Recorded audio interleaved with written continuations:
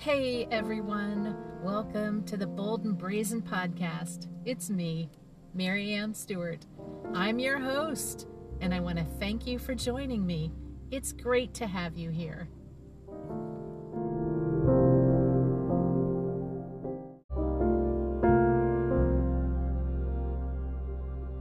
This episode of Bold and Brazen is brought to you by my opt-in. That's right, my business, Fresh Circle, is running a free 5-day Fall for Fall Eco Fashion Challenge, and I'd love to have you join me. Fresh Circle is the environmentally conscious fashion business I started earlier this year.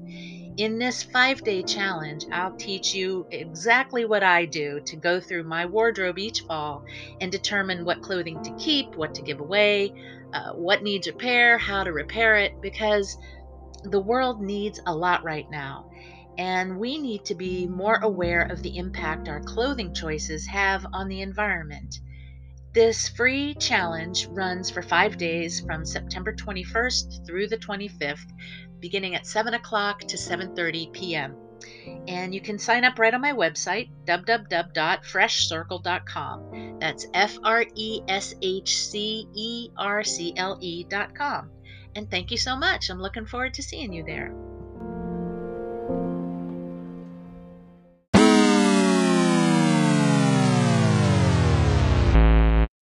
Hey everybody, it's Mary Ann. 2 names, no E.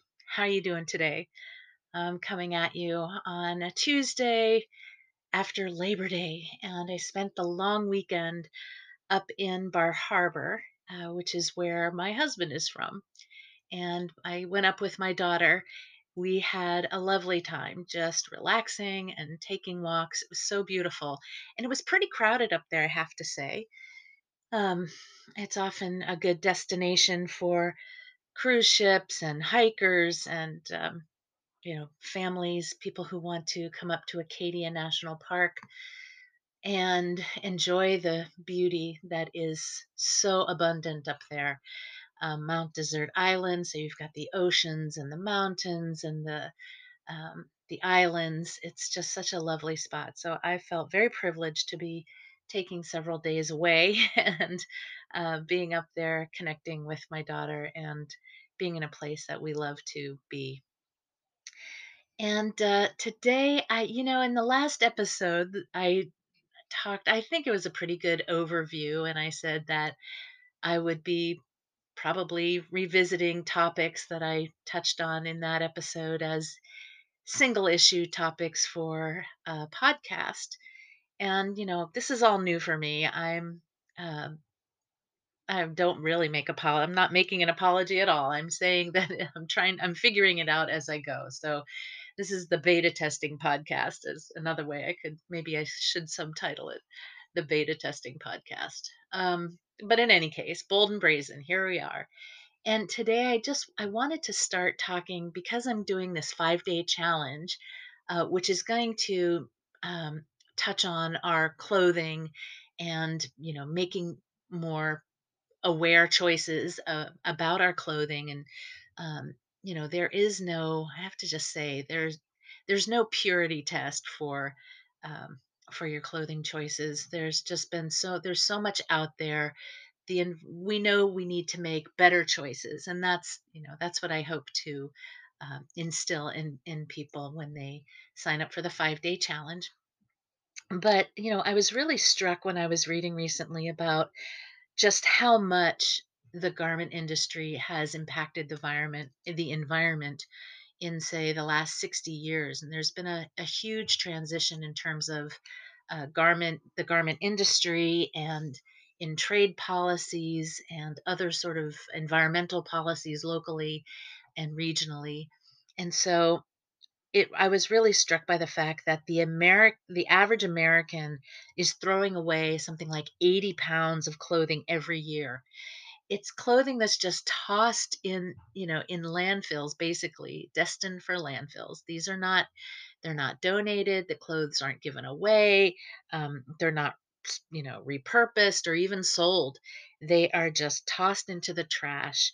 And, a lot of that is because so-called fast fashion has arrived in our communities because we've always been, the United States has been trying to find cheaper and cheaper production businesses, trying to find cheaper and cheaper production um, of the cost of creating garments, and this has been at the cost of fair trade and labor, and how people are treated, how workers are treated in their at their jobs, and certainly within the manufactured environment in the factory that itself. um, and that is a whole piece that we will unpack over the time of this podcast. But just to know that there is a lot of just really dangerous and bad feeling in terms of creating um, these garments and things that are then destined for landfills. And I have to say, if you could just touch on this part, if we look back at the history, say, of the southeastern United States at the time of its founding, back when the enslaved were first among us in 1619, and what white elite colonists were doing was um, using the enslaved Africans, who were prime farmers and engineers and herbalists and midwives and specialists and so much, just yanking them out of their communities in Africa and plopping them into this agricultural community in the colonies, where they were traded and treated like not humans, and they were forced to work chattel slavery, forced to prepare the land for agriculture, and then see to it that cotton and indigo and rice and tobacco and other things were successfully grown here. So when you look at that model, which is really about not paying not paying workers a dime, not paying them anything, and totally, just using them and abusing them for profit, for total profit. uh, you can see that that model has continued to move forward as uh, a lot of companies look for a similar kind of model in countries outside of the United States, where they don't have to pay minimum wage and there are no unions to negotiate for fair treatment and fair wages. So they're always looking, in Myanmar and other, countries where they just want to take advantage of workers and pay them a pittance and just have them work as much as possible for the least amount of money. There's a reason, that comes from something. And I just, we have a lot to, the United States, has a lot to atone for. And I'm certainly aware, sitting here in my privileged, in my home, in a privileged community that was once, um, um, the place of First Nation people, and the colonists came in and took over from them as well. So there's a lot here. And when I think about how poorly we treat people and the land, the environment, just to make a buck or to, um, build a business, it's really worth looking at what companies are doing to offset a lot of that. And we'll talk about that too. But, thinking about easy ways, or beginning to think about ways to practice sustainability. Um, and in terms of our clothing, and in terms of my 5 day that's coming up on September 21st, one easy way to practice sustainability is to give your old clothes to someone else to wear or someone else to have. And in fact, a lot of charity companies are not um, actually donating the clothing that they're given to. They're oftentimes just shipped off somewhere else to get rid of. That's another thing, and I'll definitely put some links together in future podcasts about this. But for now, I just want to kind of get some of this out there. My maternal grandmother, Louise, was a practical and very pragmatic Irish American mother of 9 kids. And she really couldn't stand fussing over just the everyday clothing for her little ones. And so, if clothing still had a lot of life and wear left in it, it just continued to be passed down to all the kids. And again, I'm saying that many clothing items that we see today are cheaply and poorly made and often don't survive long enough to pass on. They're poorly constructed for various reasons, mostly because of poor lighting and poor materials to begin with. Um, and so, as for myself, I'm a one woman shop and I refashion a lot of materials as a clothing designer because I have a passion for getting more use out of linens and menswear and things that can be repurposed for children's clothing, which is a big part of what I do.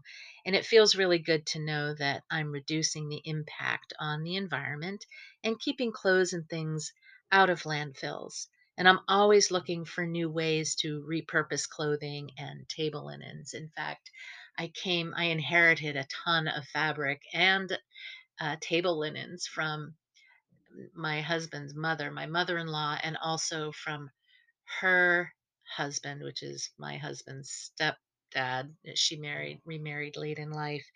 And when he was cleaning out his house, came across a bunch of cool fabric, a lot of vintage Marimekko fabric from the 60s and 70s, and I made some amazing well, there was just beautiful textiles, and I made some beautiful pants out of them for my own children when they were small, and for my husband, and a couple of things for myself.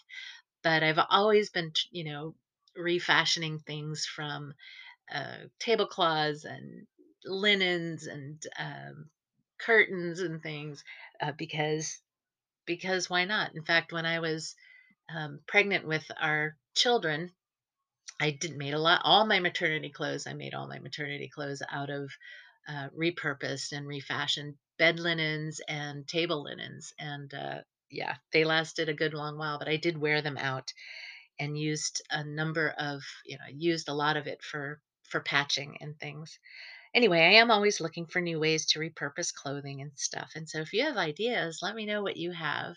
If you have any questions or if you have some topic areas you want me to talk about, shoot me an email at Maryann, Maryann at freshcircle.com. That's freshcercle.com. Maryann at freshcircle.com. Yeah, I'd love to know what questions you have or what ideas you have and what topics you'd like to hear me discuss. So, aside from sewing my own clothing and mending what I've got, thrifting and refashioning, those are my preferred modes of shopping. That's in air quotes for my clothing. And I'd love to know what your fashion sustainability practice is. So let me know. Send me an email.